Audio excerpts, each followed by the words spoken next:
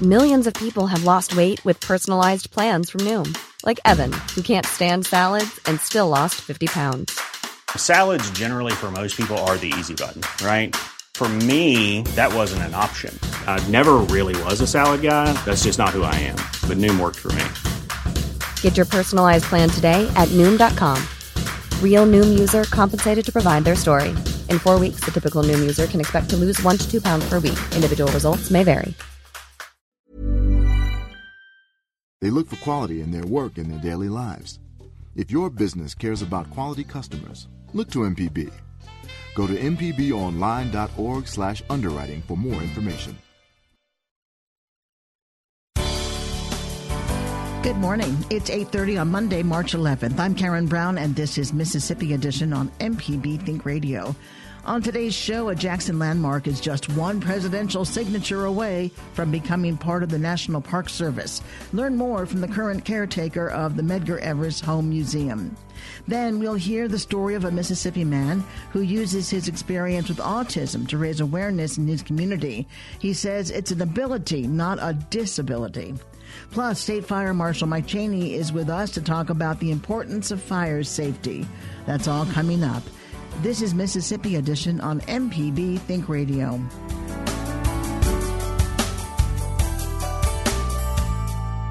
The Jackson home of civil rights activist Medgar Evers is a step closer to becoming a national monument.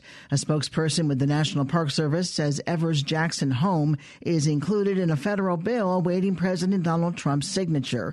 The bill authorizes the Park Service to buy the property. Minnie White Watson is the curator at the home, which is a museum. There, she met our Desiree Frazier. I think it's a wonderful thing. I have mixed feelings about it. I hope too much doesn't change. You know, sometimes this is a small house. Sometimes when things become under Park Service, they don't allow you to enter. So I'm hoping that doesn't change, that you be allowed to enter, because that's how you get the feel of this, where this family actually lived. This is just not a monument. A family was here. And so I'm hoping they will continue to allow people to enter. And I have no idea if this will happen, but I am so in hopes that they will be able to help some of the people in this neighborhood. You have about at least 4 families, maybe more, but I'm sure of 4 that lives here now, that lived here when Medgar Evers was here. The house in front of this lady was here then. The man that actually took Medgar Evers to the hospital that didn't want to accept him. You have his widow is still here. So I'm hoping that they would do some things, help the people in the neighborhood do some things to their property, because the neighborhood is really going down. This was a beautiful neighborhood. Just think about it. These were your first houses that, as we said then, colored people lived in, that the colors were beautiful. These were the first houses with add-on carports. And so then the other historic thing, these were 2 young black World War II veterans who had owned this little street, you might say, just this property on this street for a lot of years, and had been trying to build houses, as I said, the better houses for blacks, for coloreds. And the city would not allow them to do it, simply because this street, I like to use the term sandwiched between 2 white streets. I think he would be so proud to know that they're considering his street, his house, for as a historic site, not because he lived here, but it just shows how we can, if we work together, change things. When you heard that he had been killed outside of his home, that had to be devastating. Of course it was, to not only me, you think about his family and then to a lot of others. And it's like, what do we do now? This man had gone and fought in World War II, participated in the Normandy invasion and all that stuff, and then you come home and they won't let you vote, won't even let you register to try to vote. They still denying you the things that you know you have a right to. So after his death, you said that his wife, Merle Evers, was frightened and didn't want to stay here. She was frightened, and then she has 3 kids she's trying to raise, and then she talked about people were still bothering. People were still bothering me and my family. So she left this house. She left this house. This is what she said. I had some white friends in Claremont, California, and they encouraged me to come there. We know she sold Mega's car, some of her furnishings, and the local and national NAACP and friends helped her get out of here. You said the house was rented out twice, and then it stood empty and was becoming dilapidated. Exactly. She said that she knew she wouldn't be coming back. She didn't think she was coming back to Mississippi. If so, not to this house. And could you blame her? And tell us a little bit about how Tougaloo ended up with the house. You said there was a movie that used this location. Mm-hmm. Rob Reiner, executive director and producer, wanted to use the house for some of the scenes. The Ghost of Mississippi. Whoopi Goldberg played Mrs. Evers. And so to use the house, they got Tougaloo's permission because they said we will furnish the house. And when we will leave most of the furnishings here. And a small donation. And that's how this came about. When Meg Evers moved in here, people started driving through the neighborhood, and I don't mean black people, colored people. Coming through the neighborhood, they didn't have to come down this street to get to have entrances and exits. But they knew Meg Evers was in here. And the neighbors, these people were professionals. You had your lawyers, your doctors, your teachers, your first-time business owners. And so we are in here. This is what we are saying. I'm saying it for them. We are in here. We finally got able to have a decent house, a nice house. And here come Medgar Evers in his politics. And he was interrupting the flow, and things began to happen. The cars driving through, a firebomb was thrown under his carport. Someone tried to come in on him through the back door. All of these kinds of things. The house being shot into more than once.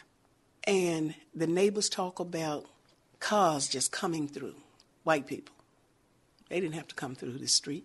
What do you want people to take away from this, the museum and the National Park Service coming in to take it over? I want them to know that this was a family living here, trying to live in peace, and the powers that be would not allow it to happen.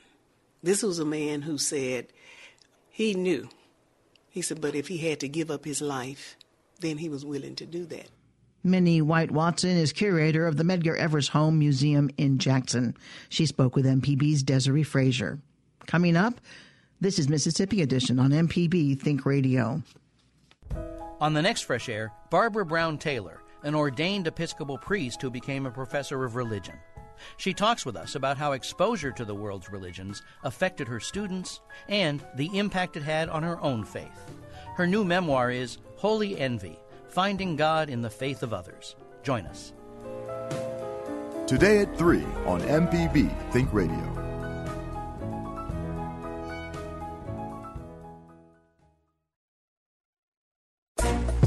This is MPB Think Radio. Mississippi is our mission.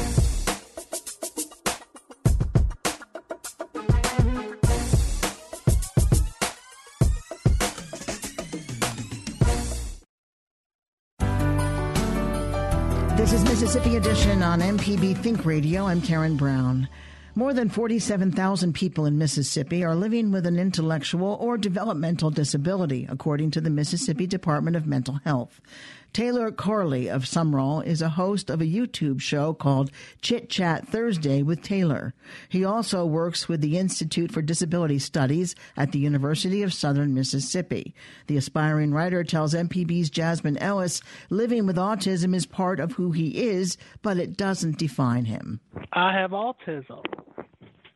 It doesn't define who I am, and it makes me special. It makes me who I am. And my thought perspective is a lot different. That's all about it, really. And social interaction. So I had to really learn a lot of and gain opportunities that IDS given me to become a better advocate, to speak for myself. I had to find my voice. Can you talk to me about how you found your voice? Well, it started at Tri-AmeriCorps, the pilot, like the first year. Tri-AmeriCorps focuses on national service in the community. And for that AmeriCorps, it was about transitioning to adulthood. So getting an adult doctor, getting a job. So we went out in the community teaching schools or going out to conferences and teaching people, hey, you can do this. And we had skits. We like right and wrong. We do the wrong way and then education, and then we do the good way to show them the example. So that's really helped me find my voice. It given me opportunities that pushed me to go beyond my boundaries, which I really loved. And then that's how I became an advocate to find my voice. I had to gain the skills just like anybody else. Like you go to school. You were telling me earlier that you're the self-advocacy coordinator with the Institute of Disabilities at the University of Southern Mississippi, yes, correct? Can you talk to me about that, how important that is to you? As a self-advocacy coordinator, it is my job to help with the programs and grants here at IDS, and I also go out into the conferences or out when somebody asks me to come and speak for them. Like I would tell my story, how I became a self-advocate.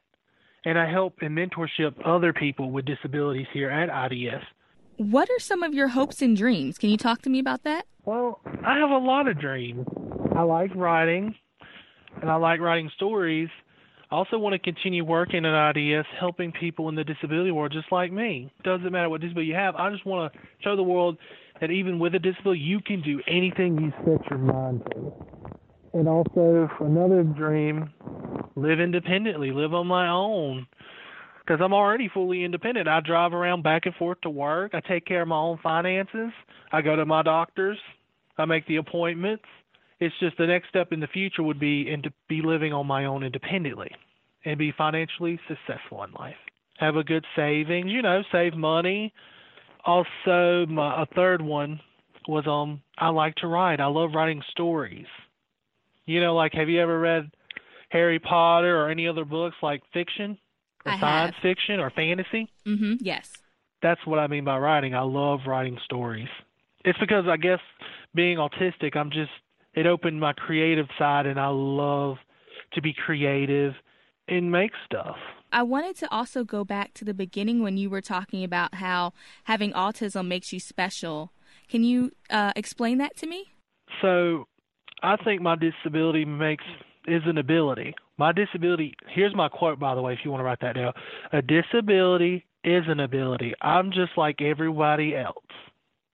I say that to people because it don't matter what disability you got. It's an ability. Some people think, a disability is an ability, but no, it makes the character who they are. It makes them be able to do stuff that you would never think of. You said it's an ability, not a disability. You said it does things that people might not even think of. What are some of those things? Yeah. Like there's a lot of people with a disability that are celebrities. Like Asperger's, the person who created Pokemon had Asperger's. There are people in this world with a disability that you would never think of would have one, and that makes them who they are. My friends like Rachel, Zach, Nathan, I can list all my friends. Each of them have an ability that makes them special in who they are. What do you want people to know who might not have a disability? Yes. What would you like them to know? Well, the first things first, treat everybody like how you would like to be treated. Just because you could tell physical disability or Down syndrome, some of those disabilities are visible. You could see it, but with autism, you may not see it. Or another disability. There's some disabilities you would not know that you can recognize by looking at it. So I recommend treating people like everybody else. And if you have questions, don't be afraid to ask. Because I had that yesterday. Somebody asked me about the disability world, and I told them the advice of if somebody came up to you and they have a disability, just treat them like anybody else. And if you had questions, it depends on the person. Some might want to answer it, but some will be like, sure, I'd be happy to explain what this disability is and all that. For me, you could ask me anything about a disability, about autism. I can tell you what it's like. Taylor, is there anything I haven't asked you that you would like to add? Would you like some advice? Sure. Well, my advice to people is to always find those open doors to new opportunities. And this is my favorite quote in a movie, life's a box of chocolates. You never know what you're going to get. So life is just like that. You never know, and you got to be very brave and open those doors. You might be scared, but always ask and be engaged in your community. That's the way to succeed, or go out and have fun, just like anyone else. You want to go to the movies, you want to go do this and that. You just got to branch out. Just do it. And I promise you, you will find these opportunities that will make your life better. Taylor, thank you so much for just sharing your story with us. We appreciate it. Have a wonderful day. Thank you. You too. March is Intellectual and Developmental Disabilities Awareness Month. Coming up, State Fire Marshal Mike Cheney talks about the importance of fire safety. This is Mississippi Edition on MPB Think Radio. Sport is designed to be a binary. We have boys and we have girls, we have men's, we have women's. For some high school students across the country, that no longer makes sense. People in the stands were saying, come on, ladies, let's go, girls. And not everyone out on the ice that day was a girl. That's next time on The Takeaway from WNYC and PRI. Today at 2 on MPB Think Radio.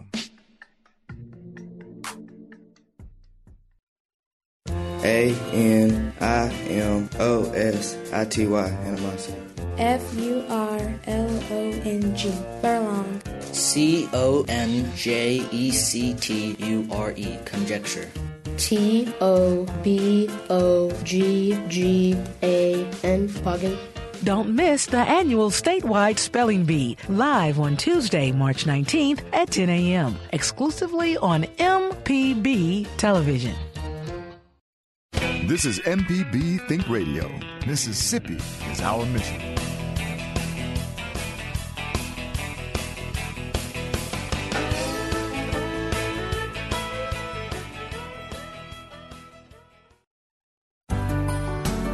This is Mississippi Edition on MPB Think Radio. I'm Karen Brown. Mississippi's top fire official is working to raise awareness about fire safety across the state. Fire Marshal Mike Cheney is also the state insurance commissioner. 79 Mississippians died in fires last year. That's up considerably from the year before. One thing Cheney says will help is making sure every home is equipped with a working smoke detector. We will start back with 22,000 smoke alarms that will be distributed during the year of 2019 to anyone that wants one. All they have to do is to call their local fire department or volunteer department, and we will have a smoke alarm installed for you. We also have some other things that we're doing with this campaign to prevent fire deaths, and it's simply called Turn Your Attention to Fire Prevention. We have 3 ladies in the state. It's not enough, but we have 3 that go out to the schools throughout the state of Mississippi and try to educate the children in our state about fire deaths. And if you can teach a child to say, turn around, don't drown when you have floods, you can teach a child to say, stop, drop, and roll if they catch you on fire, or meet by the mailbox, get out and stay out of a house that's on fire, they will go home and tell their parents about it. Yeah, kids are pretty good at taking the information to their parents of what they learned at school. They are. They're amazing little educators, and they tend to understand what keeps them safe, and that's important for us to utilize that. It not only helps the child, but it helps the parents and the whole family. So it's a big deal for us to get out and have a campaign to educate children. It seems, and maybe I'm wrong, correct me, but it seems that when there's a fire death, it's usually an elderly person. And it's one person. Is that true? In Mississippi, over half of the fire deaths that we've had occur with people that are over 55 years of age. That's usually because they have no one to pay attention or to remind them not to get too close to an open flame, especially a heater. They have no one to remind them to change the battery and the smoke alarm if it needs to be changed. By the way, the new smoke alarms have a permanent battery that lasts upwards of 10 to 15 years, really? And you can't remove them and use them for anything else, so they're a lot better than they used to be. So, and elderly folks sometimes do not have hearing aids, and they may be a little bit hard of hearing, and they tend to sleep more. So if you have a fire, smoke deaths are normally what causes someone to die that's over 55. It's not the fire itself. It's usually from inhalation of smoke. You got to remember, smoke's heavier than air, and it stays in your lungs, and you suffocate. The other issue with those over 55 is we have a lot of fire deaths due to kitchen fires, and that's usually during the holidays. How do you hope to reach those over age 55? Here's what we're doing. We are working with AARP to have a program in their mail-outs and in their magazines that they mail out for elderly and for members that are of the AARP to remind them about fire deaths and what we do and what they can do to prevent a fire death. There's 6 simple little steps that they use, and that includes things like fire extinguishers. Keep a cookie pan close in the kitchen in case you have a grease fire. Don't try to put water on it. Just little common sense things. And then we have a program where our outreach coordinators, the 3 ladies in the state, during the summer will be holding meetings with all of the AARP chapters throughout the state and through other social organizations and civic organizations to try to get the word out about how to save a life and to prevent fire deaths in the state. Are there more incidences of fire, home fires, and injuries and death during cold weather in Mississippi? There are more injuries during cold weather, and that's usually due to the misuse of equipment. We even had schools, public schools, that have used open propane heaters in their hallways, which is extremely dangerous. So we work very closely with the local municipal fire departments and their fire marshals. We work very closely with the city of Jackson and the fire chief in the city of Jackson. And you got to remember that the local municipalities are the ones that we go to when we really need help with schools, municipality schools. And then if you have county school systems, we work with the boards of supervisors through our rural fire truck program to get the word out. How does someone determine how many smoke alarms they need in their home to have complete coverage? They can ask, or they can, if you're smart about the internet, you can Google it. But you can also ask your local fire department. They'll be glad to help you. Normally, you need more than one. You definitely need one in the kitchen, and you need one close to your bedroom so that you will wake up during the night if you have a fire during the night. I want to say that one of the worst things that we have that causes fire deaths in our state are cheap extension cords, where people will use a $1.79 extension cord made overseas, bought from a dollar store because it's cheap, and they'll run a 1,500-watt heater on it, and it just actually overheats and melts, and that causes a lot of the fires in our state. How do you know if your extension cord is sturdy enough to handle that kind of thing? You want to look at an extension cord that has a UL label on it. That's a little yellow label. It's plastic stuck around the cord itself. It's called Underwriters Laboratory, and it says it's approved for wattage up to so many watts, and you definitely want to buy an extension cord that is UL rated. So we would say look at it. It's very simple to do. Don't buy one because it's cheap. Buy something that will be there and it will last a lifetime and save your life at the same time. And finally, the 22,000 smoke detectors or smoke alarms you'll be giving out, where can people access those? People can access a smoke alarm by calling their local fire department, and they will give you a smoke alarm and come and install it. Mike Cheney is the state insurance commissioner and the state fire marshal. Again, the campaign is called Turn Your Attention to Fire Prevention. Thank you so much, Commissioner Cheney. Thank you, Karen. Stay tuned to MPB Think Radio for a full slate of Mississippi-based programs all morning long. Coming up at 9 o'clock, it's At Issue on Think Radio. Then at 10, it's Now You're Talking with Marshall Ramsey. And at 11, stay tuned for Southern Remedy Healthy and Fit. If you missed part of the show today, find past episodes of this and other Think Radio programs online by visiting mpbonline.org. You can also download the MPB Public Media app from the Apple or Google Play stores, or you can subscribe to Mississippi Edition in your favorite podcasting app. I'm Karen Brown. Join us again tomorrow morning at 8:30 for the next Mississippi Edition, only on MPB Think Radio.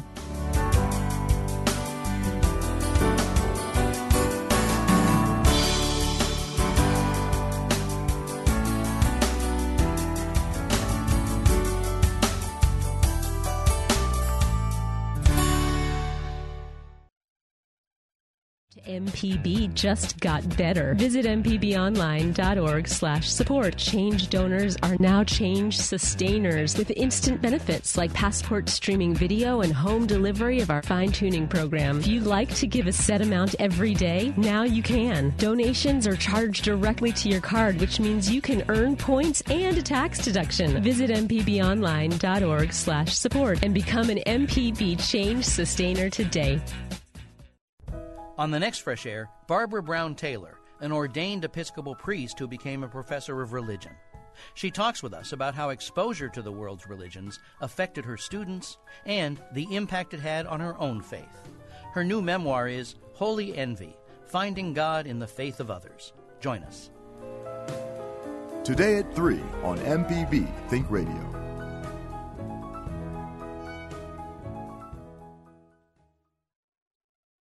Can't get to a radio? Well, don't worry. MPB Think and Music Radio are available online and on our MPB Public Media app. It's simple. Just log on to our website at mpbonline.org to get started. This is MPB.